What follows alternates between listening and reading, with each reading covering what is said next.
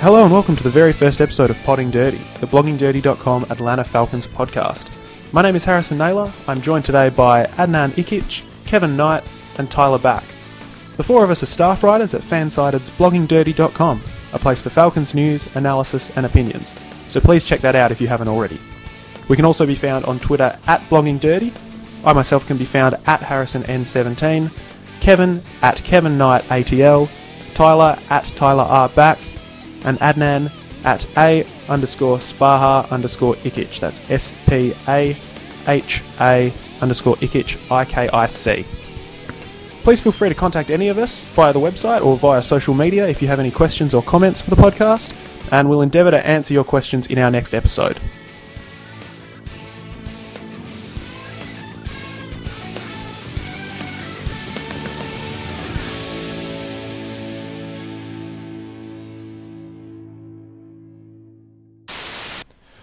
We've picked a very busy time of year to release our debut episode, with the NFL draft just 2 days away.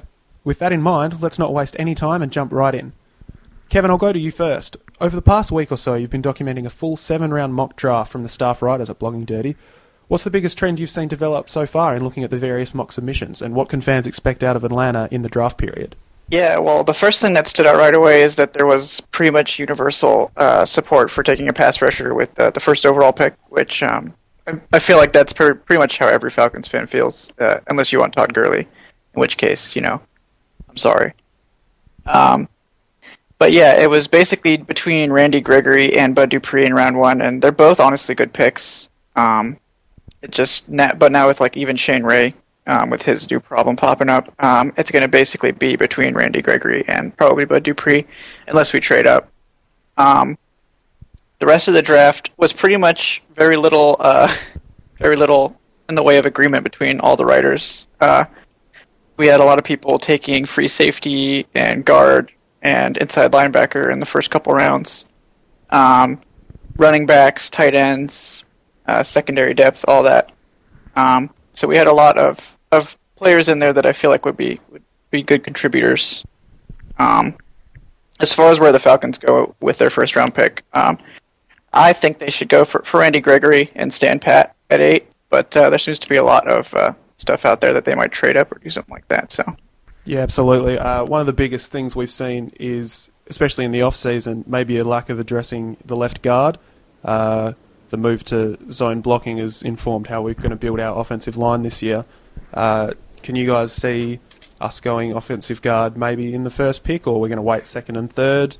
Or are we still holding out for perhaps a free agent, somebody on the roster to emerge? What's the go there? I have no doubt in my mind that we won't go with a guard in the first round. I think we will definitely go with a pass rusher. There have been talks about trading up, but we'll get to that later. I personally went with Randy Gregory in the first round, and I think that we'll go with the pass rusher later on. Second, third, fourth, Ollie Marpet is a name. I selected Ollie Quanjo in the fourth. But it seems like a deep guard class this year, and I think we need to go pass rusher in the first round no matter what. And I think that, there's no real guards that are worthy of getting picked 8th overall. If they decided to trade back, perhaps, if they traded back into the 20s, you might pick up somebody there. But I think there are also some guys on the roster that could actually do pretty well. You look at, I know a lot of people label him as a bust already, but you look at Peter Kahns, for instance. I mean, he was a pretty good center in college, and they were in that zone blocking scheme at Wisconsin. So now that our offense under Kyle Shanahan is transferring to that zone blocking scheme, Peter Kahns may actually have a chance to be a productive starter, and I think he'll get a chance at both the center and the guard positions if the Kyle Shanahan and Dan Quinn choose to give him that chance. Yeah, we'll discuss the possibility of trades coming up, but just essentially to be clear, if we do stand at 8, everybody's got us taking pass rush, correct? There's no way, not even cornerback or somewhere in the secondary. There's just no way we can't address that need. Yeah, I mean, if you look at this year's offensive line class, pretty much Brandon Scherf, I think, is thought of as probably the number 1 overall offensive line prospect. And even he probably couldn't touch Jake Matthews last year. He's just not even in the same league. So I really don't think there's a top 10 offensive line candidate, and unless we, take like Cooper or something like that, which is, shouldn't do that. There's really not anyone else I think that we should go for other than a pass rusher. And the trend over the drafts under Dimitroff that I've seen, except for maybe the 2011 when he picked Julio Jones, normally he'll go, rather than with the best player available, he'll go with a player of a position that we need in the first round at least. So I'm going to probably guess that we're definitely taking a pass rusher. Yeah, and also don't forget that Dan Quinn will have a lot of influence in this draft. He's a defensive guy, as we all know. He'll want a pass rusher to build his defense around. Seattle's really known for their pass rush, for their stifling defense, and nobody in our mock drafts took offense in the first round at all. Just on that Dan Quinn connection, there was a lot of word, particularly earlier today, I know it really started ramping up, in regards to the Falcons trading up in the first round, perhaps to the 3rd or 4th overall pick. It seems likely if we were to do that, would be targeting Dante Fowler or perhaps even Williams. Is this just going to be too large of a gamble? We've got too many needs to fill, or are these guys so supreme in their talent it's probably worth pursuing that? What do we think about that? I don't think it's worth trading up for Fowler. I do like Fowler. I think he's a good player. I think he'll be a good player. But I don't think the difference between Fowler and, say, Beasley or Dupree is as big as a lot of people like to make it out to be. So really the only player I would trade up for would be Leonard Williams. And it's just not really a position of need for the Falcons. But if they were to, say, think that he's the next J.J. Watt, then I could get on board with that. But otherwise, I don't think we should trade up. I'd say depending on what we give up, I'm all for it. I mean, you look at the past 2 years especially, this team has had no pass rush. So if they, if Dan Quinn sees enough of a difference between, the top 2 guys and the rest of them, we'll say Fowler against Dupree or, even Shane Ray, then I'm willing to take that risk as long as we're not giving up more than one first-round pick, because, we're picking 8, so it shouldn't take that much to trade up. So depending on what we give up, I'm all for it myself. I'm absolutely conflicted on it. I think while Leonard Williams would be a supreme talent and Dante Fowler would be a great fit here, Dan Quinn knows him, we just don't have enough depth to be giving up picks, especially I think it would take a second-rounder to trade up to 3 with the Jaguars, somewhere around there. And remember that Julio Jones trade up, we were paying the price for it for 2 years. After that, we are still paying the price for it. Even though I love Julio and I would have definitely done that trade up, I don't think now's the time to be trading up. No, and you mentioned the comparison between the Julio Jones trade, which if a trade up were to take place, that would obviously draw a lot of connection. You're right, the price we paid to get Jones was quite expensive at the time, but I think it was fair. The team felt it was probably only one piece away from a Super Bowl. I don't think it's at all. I don't think even the most optimistic fan is thinking that that's where we're at now. We've just got too many holes on the roster. I mean, the Jones trade got us to the NFC Championship game. If you trade up for Fowler or Williams, what's your wildest dreams for how this season or next season can go? We'll still be sort of stuck in that middle of the road in terms of the whole league standings. We might make a run at the NFC South, but whatever that's worth, that's sort of stuck in a rut at the minute. I mean, I love Fowler. I think his history with Quinn would be quite useful on the team. Obviously, he's an excellent fit on that Leo role. But I think the Falcons, we've got 8 picks in this draft. I think we need to take 8 picks. I don't think we can afford to be giving any away, even 1 or 2. Yeah, if they'll take our second 7th rounder, make that trade. Yeah. Yeah. I mean, I'd actually be more of an advocate for trading down to around 11 or 12 ahead of the Saints, because the Saints will be wanting a pass rusher as well, to a team that maybe if Cooper or White falls, a team that needs a wide receiver, trade down, maybe pick up an extra 2nd or 3rd and get Bud Dupree if he's there. If he's not, maybe Randy Gregory will slip, so that's always an option.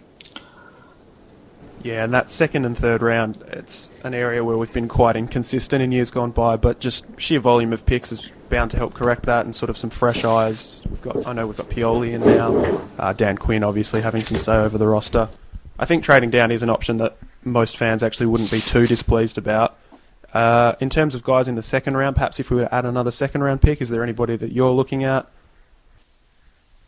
In my second round in the mock, I went with Max Williams. That would be a dream second rounder for me.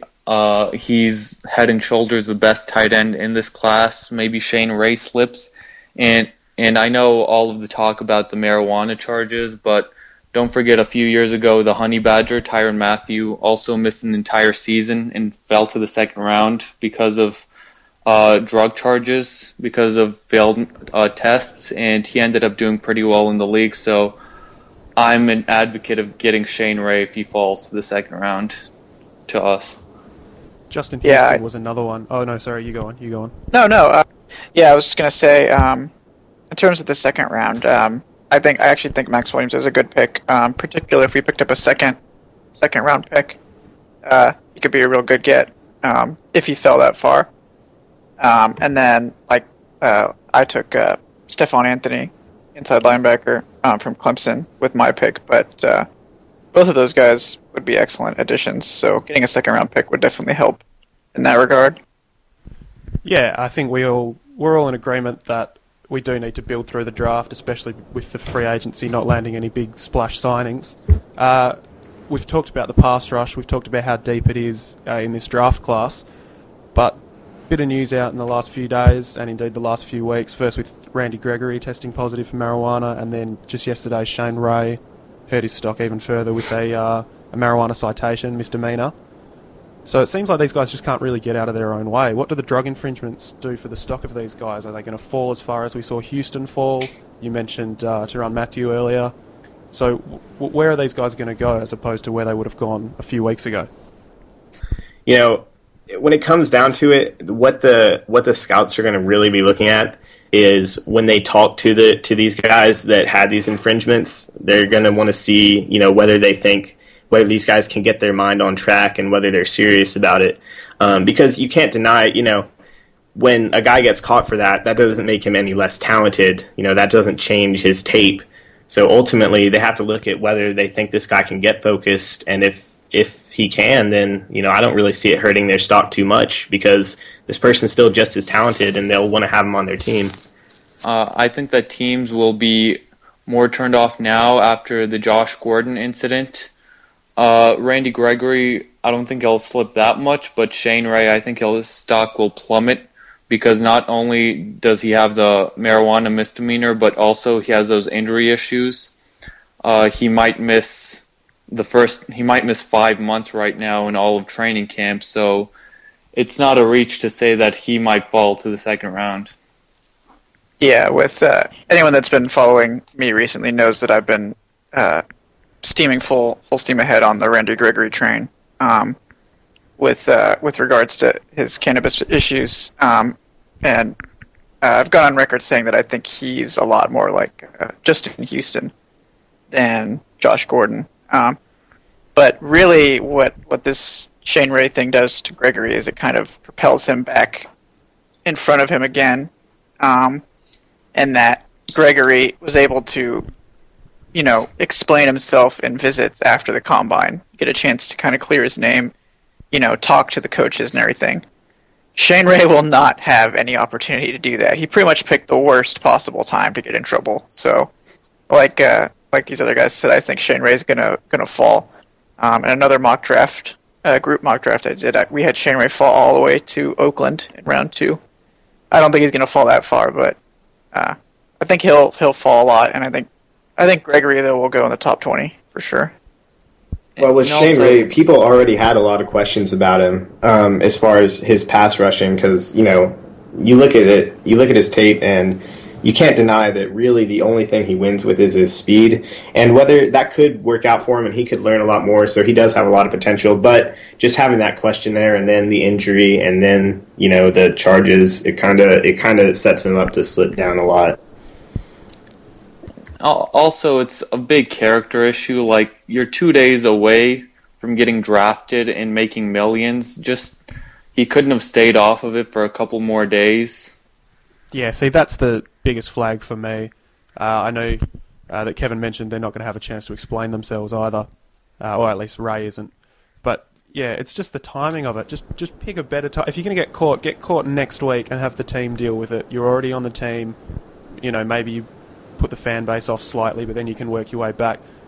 Doing this, you've pretty much just put yourself up against the rest of the league. You're already in the bad books right off the bat, essentially. It's just the timing of it, and I know we've mentioned the injuries as well. I still have a hard time thinking he falls out of the first, but he's certainly not going to be going in the top 15 for mine. I think you're looking at 20 to 32, somewhere in that range there. Yeah, I agree with that. And also, he just lost out on millions of dollars because he'll fall really far. I just can't believe that he couldn't just stay off of it for a few more days. For sure. And he's already being forced to, or it's mandatory that he now enters the NFL's program for these sort of issues. So he's already in that. It's only like a stage 1 thing. I think it's a 3-stage process perhaps, but yeah, he's already in a program. It's just obviously the timing is less than ideal. Even regardless of what your opinion is on the offence, it is the sort of thing of, yeah, really you couldn't hold out 3 more days, or you just couldn't put it away for a week. Yeah, that's just the biggest concern for mine. The team's got a really strict character filter there. I know that we've brought that up earlier. You guys discussed maybe the team trying to go in a different direction, get a little bit more of a hard edge to it through the draft. So we've got these 2 guys here. Are they going to pass the character filter? Let's say the Falcons trade back to where you're in the mid-20s perhaps, and Ray's still on the board. Let's say we trade back into the early teens, and guys like Gregory are still on the board. Talent win out, or does the filter win out? What's going to happen there? I think Gregory is in play at 8, even depending on how the draft shakes out. So obviously, I'd be game for him at 12 as well. But and if we somehow trade it back into the 20s, we obviously need to get a lot of compensation to do that. Chip Kelly, trading the whole draft or something like that. But yeah, I mean, at that point, I would be okay with taking Shane Ray. But generally, I think he's just not a great fit for the Leo role. But that maybe isn't the role they want him to play for the Falcons. I'm not sure. I'd say for me, the biggest thing to look at, as far as you mentioned the Falcon filter, it's going to be, now that we have a new coach. That pretty much went on from since Dimitroff and Smith came in. They came in at the same time. So now that Smith's gone, you wonder maybe how much of that was Mike Smith and how much was Thomas Dimitroff, as far as not wanting certain players who have character issues. So it's going to be interesting to see how much of the how he drafts these players that have issues off the field, relative to how he did it when Mike Smith was the coach. And I think now the character filter will be at an all-time low, because Arthur Blank actually came out and publicly stated that he'd be okay with the Falcons getting more quote-unquote edgier players. In 2008, when it was instilled, that was after the Michael Vick fiasco, and we needed a new change in the team identity, and that worked out back then. But remember, even last year, we got Prince Shembo, who had his own legal problems. So I think the character filter is fading out, and that talent will inevitably win out. Yeah, and I think we've seen, you mentioned the Michael Vick, we're so far removed from that 2007, just the implosion of the franchise. Another thing is the team has been actually pretty lenient on marijuana charges just in the past. We've had a couple of players on the roster be caught either in possession or get warning citations. Hasn't really seemed to affect them too much in terms of discipline coming from the team. So I think that's probably if the fit's there, and if that's where these players are on the board, I don't think that the marijuana thing's going to necessarily affect where we take them. Should they be there at 8 or slightly later, perhaps even slightly earlier if we're going to trade up, guys like Fowler or whatever go earlier. Just one last thing on the draft, and I think this is something that we can all actually really discuss for quite a while. It gets like this every year, where you get attached to a sleeper or a late round guy and you think that this is the guy that's going to give the Falcons the edge. For me, it's David Cobb. I know there's a lot of guys thinking that. We didn't have the success with Steven Jackson that we wanted, but I think I drafted him in the 5th in our mock, for the Riders mock. maybe he won't be there in the 5th. Maybe that's wishful thinking, but should he be there in the 4th? Maybe if we trade up, or if some part of the trade we move around in the mid rounds. I would really love to see the Falcons grab him. He's just hard-nosed, he's low to the ground, he's physical, and I think if you put him with Freeman, you put him with Smith as well, especially we saw Anton Smith have a fantastic season last year. I think if you put those guys together, that's starting to look like a really good group. Quite young, obviously. Anton Smith's not as young as we all think. He's been around for quite a while, but Freeman and Cobb together, that's starting to look like the foundation of a real strong change of pace lineup as well. What do you guys think? I'll start with you, Adnan.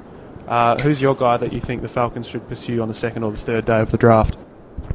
My main sleeper pick, it's a deep sleeper.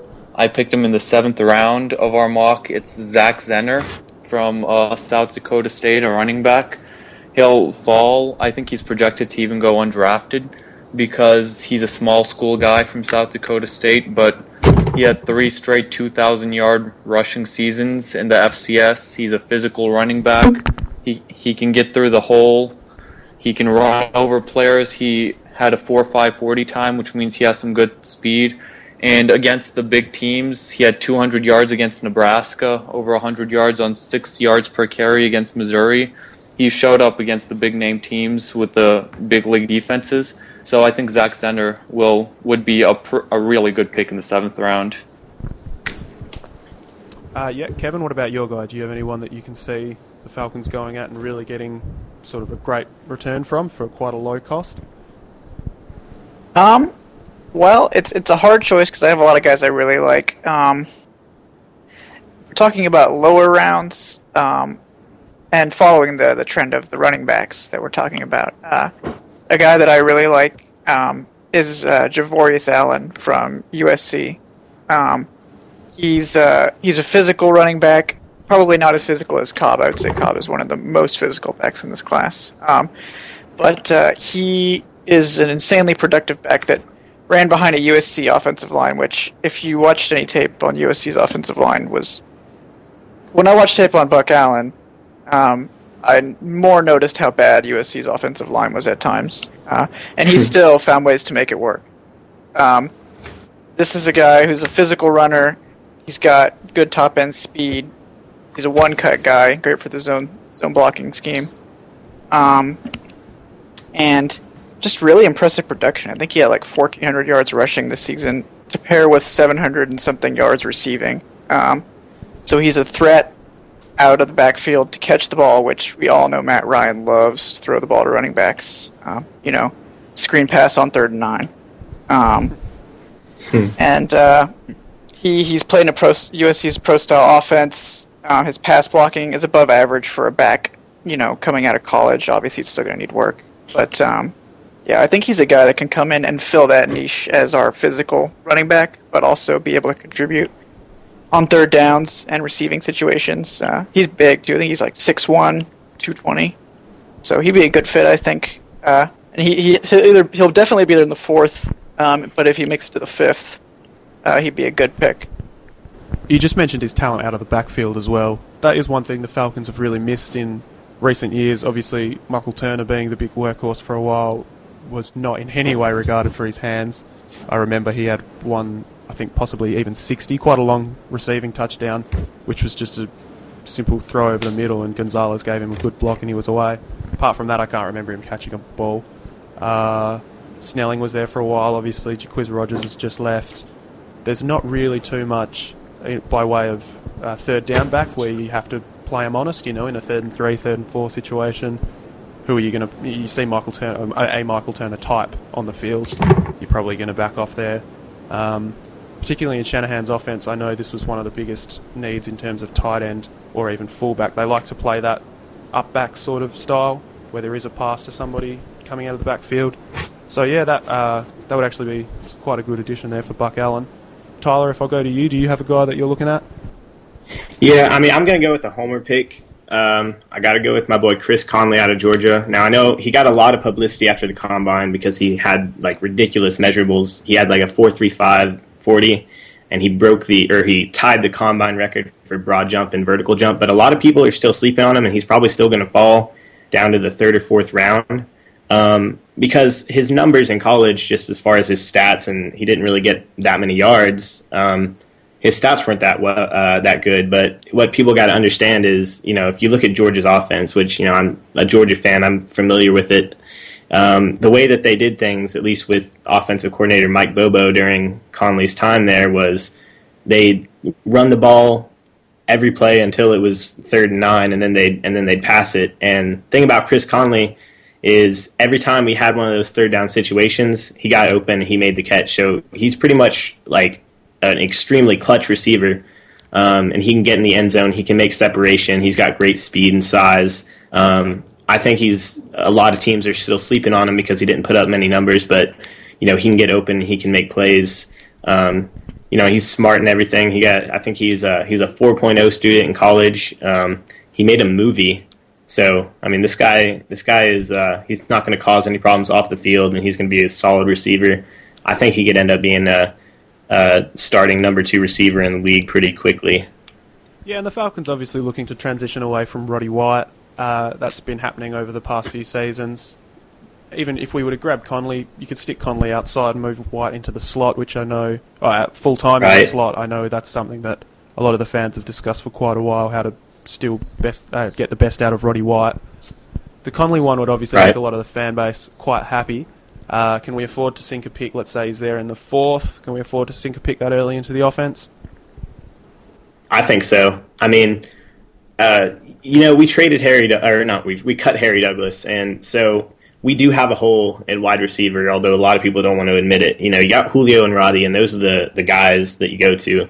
But you got to have one more guy, and we signed Leonard Hankerson, but there's no guarantee that he's going to improve on his first few seasons with the Redskins. So I think get another guy, whether it's Conley or somebody even in a later round, and just try to develop them and hopefully get somebody with good size. I think. Yeah, I would agree with that. I think the 4th round's pretty much the sweet spot to start going offense. I think most mocks usually have us go running back in the 4th, but there's definitely room to improve the offense in this draft. I think I agree with Tyler. Like we do need a wide receiver. I think it's more not the third. We need a new 3rd option. It's that we need to groom someone to take over for Roddy. Yeah. So I actually like Leonard Hankerson. I think he can be our number 3 decently. I think he'll pretty much give us about what Harry Douglas gave us. And when you take into account, Kyle Shanahan and his offense, he doesn't use 3 wide receiver sets all that much. It's mostly 2 tight ends. So to get that 3rd receiver is just not going to see a lot of snaps. At least, obviously if we have 3 really good receivers, we're probably going to do more 3 wide receiver sets. But I think I would have the Falcons pick someone a little bit later on. Like a lot of us had the Falcons taking DeAndre Smelter from Georgia Tech, guy coming off an ACL injury, but his production was excellent, and he's a physical marvel. So, will he be able to contribute this season very much? Probably not. But if you're getting him in the 7th, it's great value. Yeah, I think we should grab a receiver. I don't know if 4th round is the way to go. I'd agree with Kevin that maybe we should wait a little bit, get Smelter, Desmond Lewis, 6th or 7th round. I would take offense in the first 4, but if not Max Williams, I would definitely go with a guard. Ollie Marpet is a guy I really like. I know Harrison got him in the 2nd round in our mocks. It's just we need that offensive line, that structure. Championship teams know how to run the ball, and championship teams have good offensive linemen. They're not the guys who get the recognition, but they might be the most important guys on the field other than the quarterback. Yeah, and on Marpet, it's obviously difficult this far out to project where people are going to be going in terms of this far out of the second day. But we did have a couple of the riders that you mentioned. I went after him in the 2nd, which may have been slightly early, but I really do feel he's a great fit in the zone scheme. David Neff, one of the other riders, went with Marpet in the 3rd, and Sonny as well, also Marpet in the 3rd. So I think we can see, at least amongst the fan base, a little bit of a trend towards wanting to go the guard there. All of the sleeper guys seem to be on offense, which is interesting to note. Other than that, I think the draft, it's been talked about to death, as happens every year. but the biggest thing that we need to look at is make sure we really nail that first round pick, get a defensive end or a pass rusher of some description. Going from there, obviously, drafts develop how they develop. There's always a million mocks every year that are not even close. But in terms of all the mocks, I think you can see we went defensive end early, and then people did address free safety. They addressed the guard. From there, we just tried to add some impact players.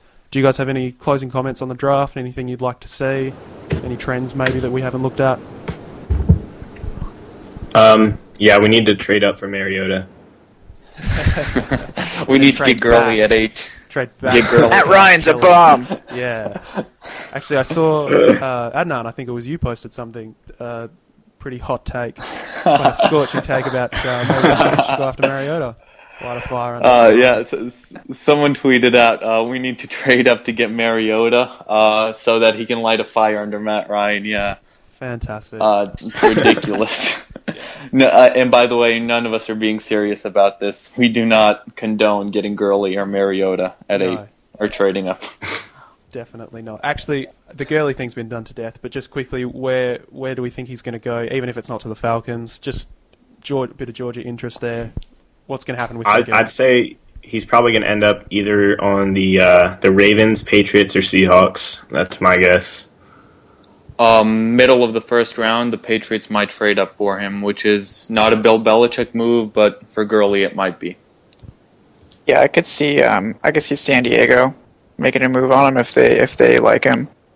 They seem to be more enamored with Melvin Gordon at this point, but San Diego, New England definitely if he's still there. I don't think he'll make it out of the first round. Oh, and, no, certainly wouldn't make it out of the first. Also, I'd like to make an interesting observation. I'm just intrigued at how Thomas Dimitroff, who comes from the school of Bill Belichick of always trading down, I'm intrigued at how he always trades up. He's always wanting to trade up. Yeah, I think that's an interesting point in terms of where he's come from that maybe doesn't go along with the philosophy so much. A lot of that might be that they think they are one piece away, especially in the earlier years, one piece away from doing really good things, but it'd also be pretty fair to say that about Belichick's Patriots, really, for the last decade. They've always been there or thereabouts, especially in their division. They've always got a pretty good chance of going to the playoffs. So it is interesting that Belichick's not thinking, all right, let's trade up and let's get that one impact guy. And then, you see Dimitroff come out, and he's so keen. I mean, people call him Trader Thomas, he's got that move to go up. The Julio one, obviously, was a big one. But he's not afraid to really go after the players that he wants. That's a really interesting point. He's hit the nail on the head 2 out of the 3 times he's traded up in the first. He got Julio, who's arguably our best player, not named Matt Ryan. And he also traded up and got Desmond Trufant a few years ago. And he's our best defensive player. I'm not even going to debate that. But also that one time in 2008 when he traded up and got Sam Baker, that was not the best move. Let's all try to forget about that. Yeah, even at the time, it was a little bit of a reach. Everyone thought we were just trying to fill a void on the team there. But yeah. Well, let's not forget the time that he extended Sam Baker as well. So he might be a little obsessed with him. We're still paying the price for that. That beard. He just loves the beard, man. Another little bit of news coming out of Flowery Branch there is that we began a voluntary pre-draft minicamp yesterday. So Dan Quinn's obviously going to get another hands-on look at the team before the draft, gets to see what he's got. I mean, he'd obviously be across that. He's obviously watched a lot of film in the past few months. Is there anything that Falcons fans should be looking for here? Is it a voluntary minicamp? There's nothing to read into it? Is it just for the organisation to get a better handle on things? Kevin, what should we be looking for there? It's always good to see your star players, your guys that are your cornerstones, show up for voluntary everything. And that's basically what's happened here. You hear all these reports these days like, oh, so-and-so didn't show up for camp. Oh, he's holding out for a contract. Oh, he doesn't want to be there. We haven't heard anything like that from the Falcons camp, and I think that tells you that everyone is basically bought in. Everyone wants to be there. Everyone knows they're going to have to put in work if they want to be, on top this season. So I think, when you're looking at these voluntary workouts, you're basically not looking for, what scheme are they running, who's doing what. It's more, is everyone there? Does everyone seem like they want to be there? And I feel like that is 100% yes so far. So kudos to Quinn for getting everyone to buy in. Yeah, the other thing out of the camps was we saw a couple of camp bodies as such signed this morning. The news came out of the Falcons with the official feed there.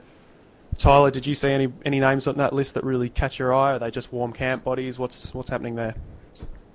Yeah, I saw a lot of nice names on it. A lot of people that I actually recognized, which it's kind of a change from how it was in previous years where they would sign guys that no one had really heard of, people who got drafted in like the 7th round by, the Redskins and no one knew who they were. But I'd say the biggest one, his name is eluding me right now. I got to pull up the list here. Adam Carricker, a former first-round pick I just said the Redskins, but he was a first-round pick by the Redskins, defensive end.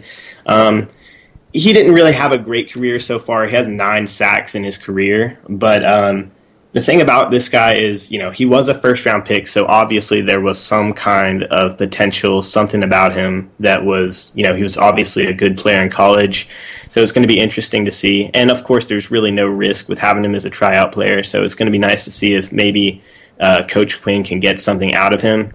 And we got a lot of other good players as well, but he's probably the one that stands out the most because, he was drafted the highest, and maybe his potential come to the surface, and he can be a productive player.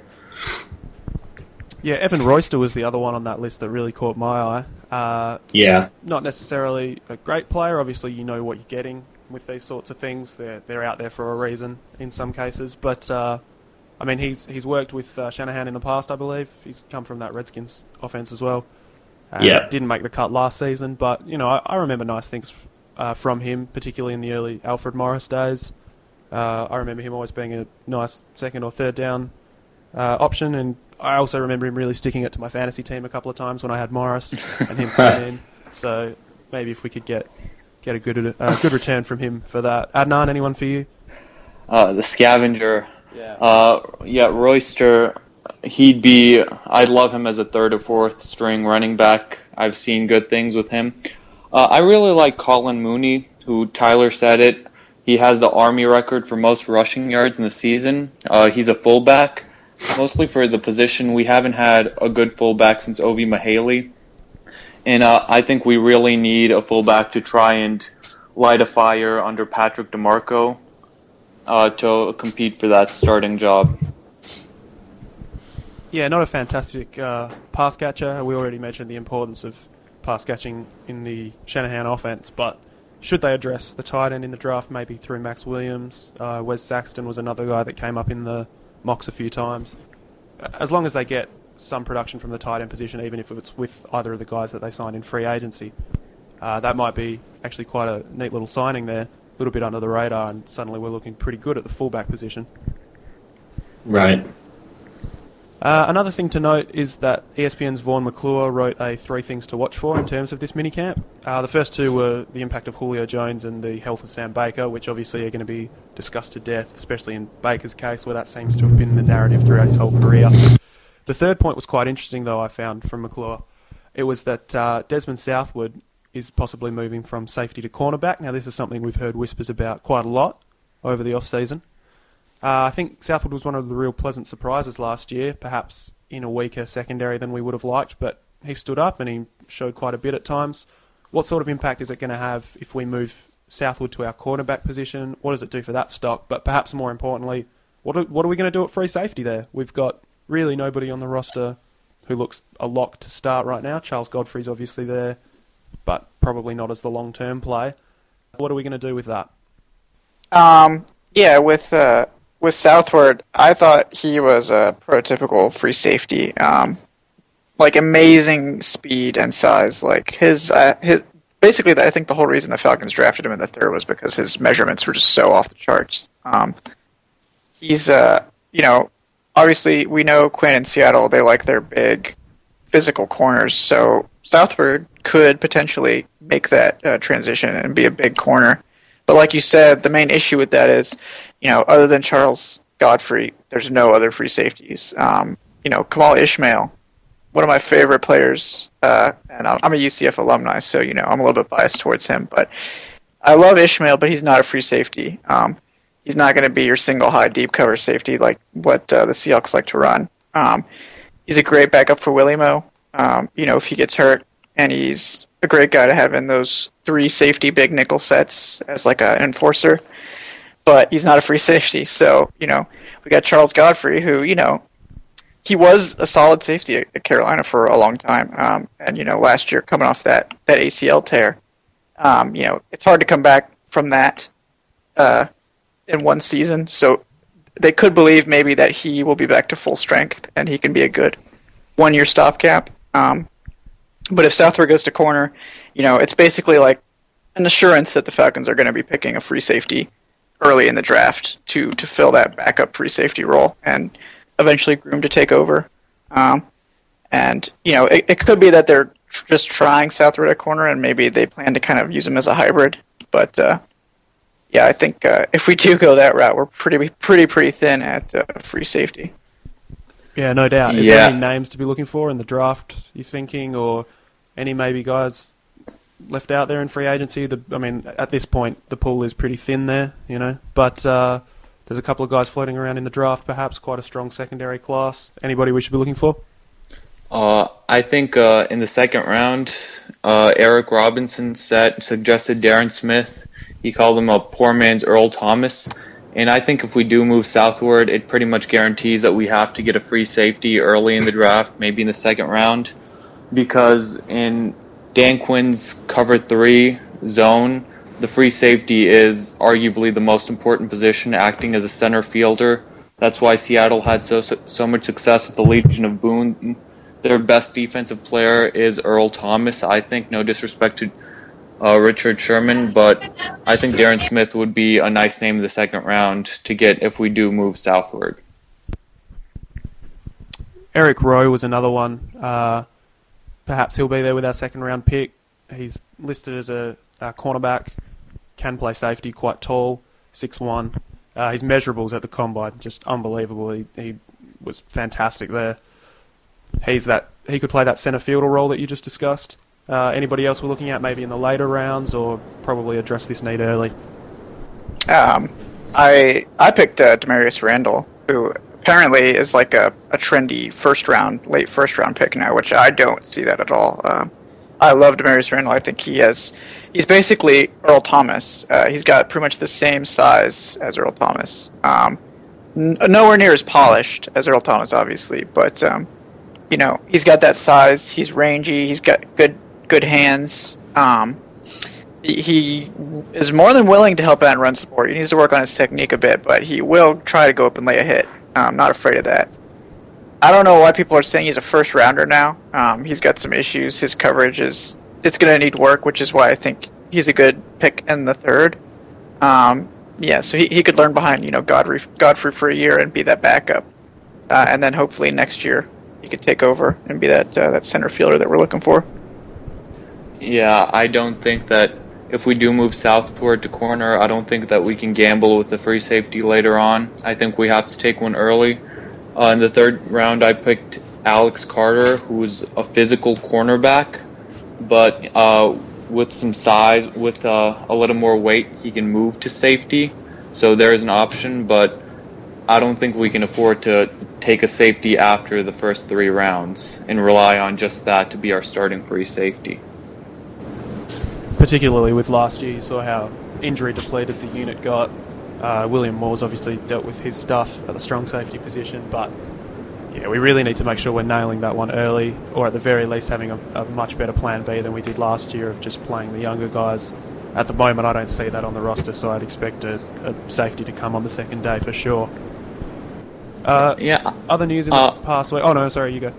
Oh, I was just going to say, I was shocked when we let Dwight Lowry go. I thought he had a pretty good season for us, and that was just a head-scratching move letting him go, but I trust Dan Quinn and what he's doing. Yeah, I agree. I thought Dwight Lowry had a fantastic season, all things considered. A lot of people like to talk about, the Falcons had the worst pass defense in the league. Well, it wasn't the secondary's fault. I'm just going to say that right now. It was the fact that the pass rush was just god-awful, and the run defense was also really bad. So I think we actually have a decent secondary in place that got exposed badly because of the lack of pass rush, and third down D was just I don't want to get into all that because it's just going to be a sob fest for all of us. But you can only cover someone for so long in the NFL. Exactly. Yeah. Right. Dwight Lowry, I thought he did a good job. I think the reason he got cut is because he's not that center fielder. He's a good free safety, like in a cover two, I think, like what the Falcons were playing last year. But I feel like he's not that center fielder, which is probably why Dan Quinn was just like, yeah, let's just move on from him. Yeah, absolutely. The other side of that one is that, were we to move southward to the cornerback position, that's looking like a real area of strength. That's something that Falcons have struggled with, perhaps. Personnel, we've put a lot of time and free agent signings, we've put a lot of picks into it. Obviously, the Trufant trade-up was mentioned earlier. We went Trufant, Alford, doubled them up in the first and second recently. But it's starting to look like quite a solid unit after years of overhaul, after losing Grimes, after losing the big signing of Dante Robinson and then him not panning out. We had the Asante Samuel thing come through. If we were to have Southwood, Alford and Trufant, that's starting to look like a very solid group there, and there's not really much need to address that this season and perhaps not even next season. So that's quite nice to have an area locked up like that. Yeah, and also Kamal Ishmael and William Moore are steady anchors as well, provided that Moore can stay healthy. He is a former Pro Bowler, and I also like Ishmael, like Kevin said. He's one of his favorite players. Absolutely. The other thing to look for in the past week, obviously a lot of the focus has been on the draft, a lot of the focus has been on the minicamp in the past few days. The biggest thing that came out in the past week for mine would be the schedule. They released the schedule. We now know what teams we're playing in what order, home or road. It's clearly too early to mock the season, especially without having a draft class on the roster to have a look at. But the Falcons' schedule's come out. People are starting to do predictions. It's obviously quite early, but Kevin, what's your expectation for the season? I actually did an article on the schedule for Blogging Dirty with game-by-game predictions, which, of course, extremely early to do anything like that. But I went ahead and did it anyway for the lulz. I have the Falcons right now going 9-7.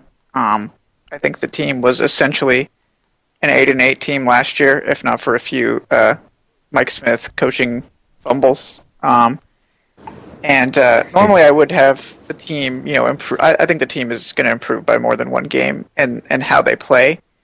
I could definitely see the team doing better than 9-7, but I feel like they're a 10-6 team that's going to lose one game for some stupid reason. And I actually had that game as the 49ers game. I feel like the 49ers are not going to be good, but somehow we'll go out there and just lose for some reason. But I actually think that the Falcons will do pretty well. They'll rebound and get a winning season. They might even sneak into the playoffs if the NFC South is bad again, which, New Orleans probably isn't getting better. Carolina, who knows what they're going to do? They could probably stay about the same. That's pretty much what I'm predicting. Tampa Bay is going to get better, but they're not going to be more than like a 6-win team probably. So, I think that Falcons have a good chance of going 9-7, 10-6, and getting into the playoffs. But I don't think they'll make a ton of noise this year. It's probably for 2016 and beyond. Yeah, Adnan, what about you? What is there for Falcons fans to look at? Is there a series of weeks that we might be targeting as, hey, we can get a couple of wins here, maybe a couple of games in a row that, all right, if we go 1-1 in that stretch, that's pretty decent. What are your thoughts on the schedule? I'm actually looking at it right now. I'm a little more optimistic. I think we could win 11 or 12 games, but the first 4 weeks will definitely be a key. We get Philadelphia at home on Monday Night Football. Who knows? I think that's the perfect week to get Philadelphia because they'll have some chemistry issues with all their new offensive pieces in New York, in Dallas versus Houston. If we can go 2-2, 3-1 in that stretch, then we'll be all right. But we don't play our first division game until week 6 in New Orleans. And I like games like the one against Indianapolis at home, which I'm sure a lot of people aren't picking us to win, but that's coming after a bye week, so we should be a little more prepared for that. And in the last 6 weeks, we get Minnesota, Tampa Bay, Carolina, Jacksonville, and then Carolina and New Orleans at home. I definitely think we can go around 5-1 right there and go into the playoffs with some really good momentum.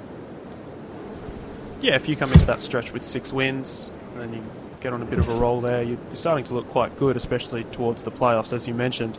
Tyler, anything for you? Call me optimistic, but I look at the schedule and I just see a ton of winnable games. I mean, a lot of people know we have the easiest strength of schedule based on last year's records. But I look at these games and I see games that I know we can win just because we have the pieces on the team, and I feel like we had a lot of the pieces on the team last year to win a lot of games, but unfortunately we just didn't execute and we had injuries. The one thing that I will say, week 1, we're coming for you, Tebow. Yes. And we'll have Mariota this time, so the tables have turned. Tebow versus Mariota marquee matchup. Okay. Yeah. But in all seriousness, I do look at this, and the last 2 weeks we get Carolina and New Orleans. The big thing there is both of those games will be at the Georgia Dome. I'm almost positive that those games will be something to play for. So mark your calendars for December 27th and possibly January 3rd. And how great would it be to eliminate New Orleans' playoff hopes 2 years in a row?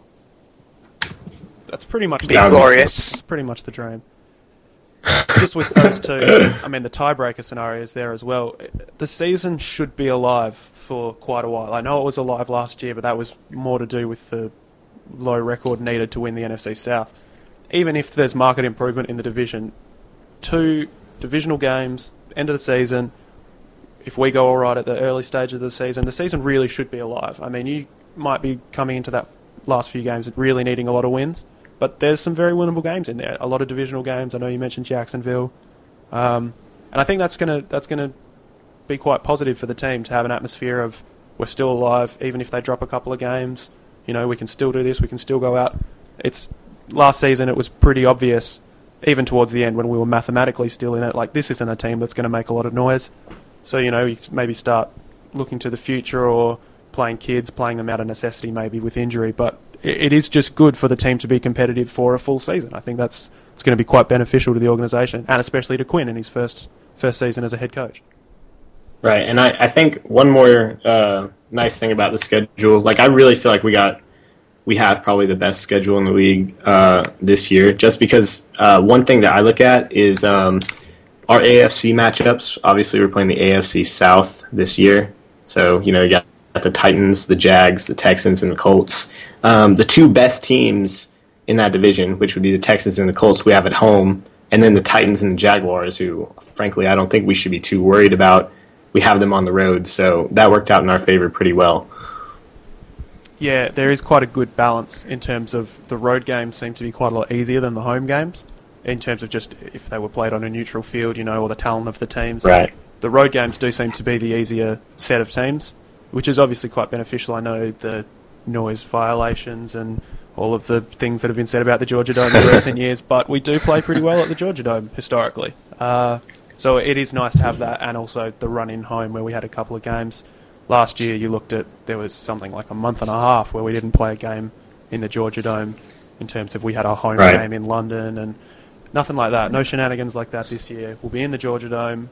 It'll hopefully be loud. It'll hopefully be loud with real fans and not a pre-recorded track. Yep. Yeah, I think that's pretty beneficial as well. Yeah, we do have one stretch from November 29th. We play the Vikings at home, and then December 27th we play the Panthers. So that's the longest we'll go without playing at home. That's about a month, but I think we can handle it because it's the Buccaneers, Panthers, and Jaguars. So I don't think it should be too bad. Yeah, some wild card games that I'm looking at in terms of 50-50. It could go either way. The game in New York against the Giants, nobody knows if the Giants will be for real this year. I know Odell Beckham torched us last year. The Philadelphia Eagles game at home, the one in San Francisco against the 49ers, and the Indianapolis Colts one coming off of the bye. Those will be some games to watch out for where they could go either way.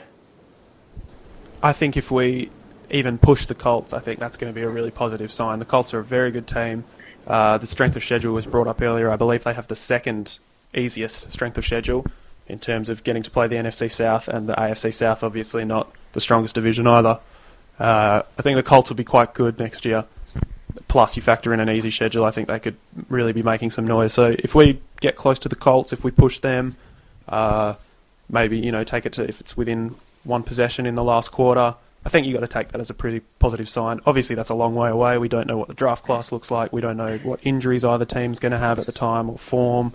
But, I mean, that game could be quite a benchmark, really, for how's this team going. Are we just going to fold under the pressure of the bigger teams, or are we looking to really be competitive in the next few years? Yeah, and the subplot being Matt Ryan versus Andrew Luck in that game. Yes, of course. Yep. Maybe we can silence all the haters. Yes. Yeah, and I'd also like to make one last note. We'll have 2 primetime games this year. The Monday Nighter against Philadelphia to open the season, and our first division game in New Orleans, October 15th, will be on Thursday Night Football on CBS. And, hopefully we get a few more of those games flexed in to Monday night or Sunday night because we'll be playing for something at the end of the season. Should a Falcons-Saints Week 16 or Week 17 rather match up for the divisional title, I think they'd have a pretty hard time not chucking that on the nationally televised schedule there. That'd have to go prime time, I would have thought. The thing about that is it's kind of hard to get on national TV if you're not the Cowboys, so we'll have to see how that goes. I had enough of the Cowboys last year, thank you. There was, I think they had like 5 Sunday night games. It was ridiculous. Yeah. But no, two primetime games, not bad. Obviously, coming from where we came from last year, perhaps not the most popular team at the moment from a neutral fans' point of view. But 2's good. And it was mentioned, we can maybe flex some in later. The run home should be really beneficial for the Falcons. And I think Falcons fans don't get too disheartened early. If the record's looking around 500, we have a great run home. Like, we could really string together 6 is maybe optimistic, but 4 to 5 wins, and that really starts making the season look quite good. I know a couple of you guys mentioned it, but do you want to give me a record prediction, perhaps? Tyler, we'll start with you. You optimistic? What are you thinking? I'm going to say 11-5. I think we have the talent on the team, and I think we have the easy schedule.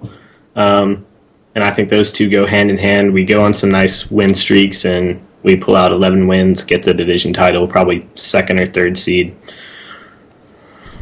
Yep. Kevin, what about you?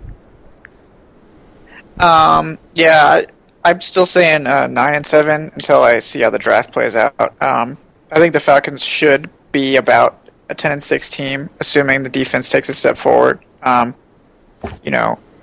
They were literally the worst defense in the league last year, so as long as they get better, I feel like the Falcons' offense, which is the bread and butter of the team, I don't think that's going to change even with Dan Quinn being here. I think they'll improve and get a winning season the first time since 2012.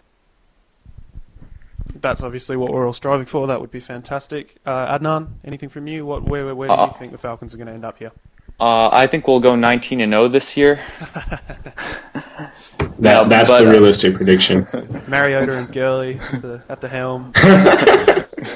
But in all seriousness, I think we'll surprise a lot of people this year and go 12-4. 12-4. 12-4. Okay. Yep. Looking at the schedule, I'll play the optimist here. That's quite good. I guess I'll have to go on the other side of that. I'm probably going to have to stick around 9-7. 8-8's not enough, but 9-7. I can see us getting to 10 wins, but the schedule's pretty favourable. Obviously, the NFC South not so good last year. I'd still like to see it before I'm really backing them in. 12-4. I'm not ready to go that far yet. Adding a couple of nice pieces in the draft, and maybe if we all buy into Dan Quinn's system, we'll see how we go. But 9-7 for me at the moment. Apart from that, I think that'll pretty much do it for our first episode, unless you guys have anything else to add. No, I think we went over just about everything there is. Yeah. I'd just like to say go Hawks in the NBA playoffs. Yes.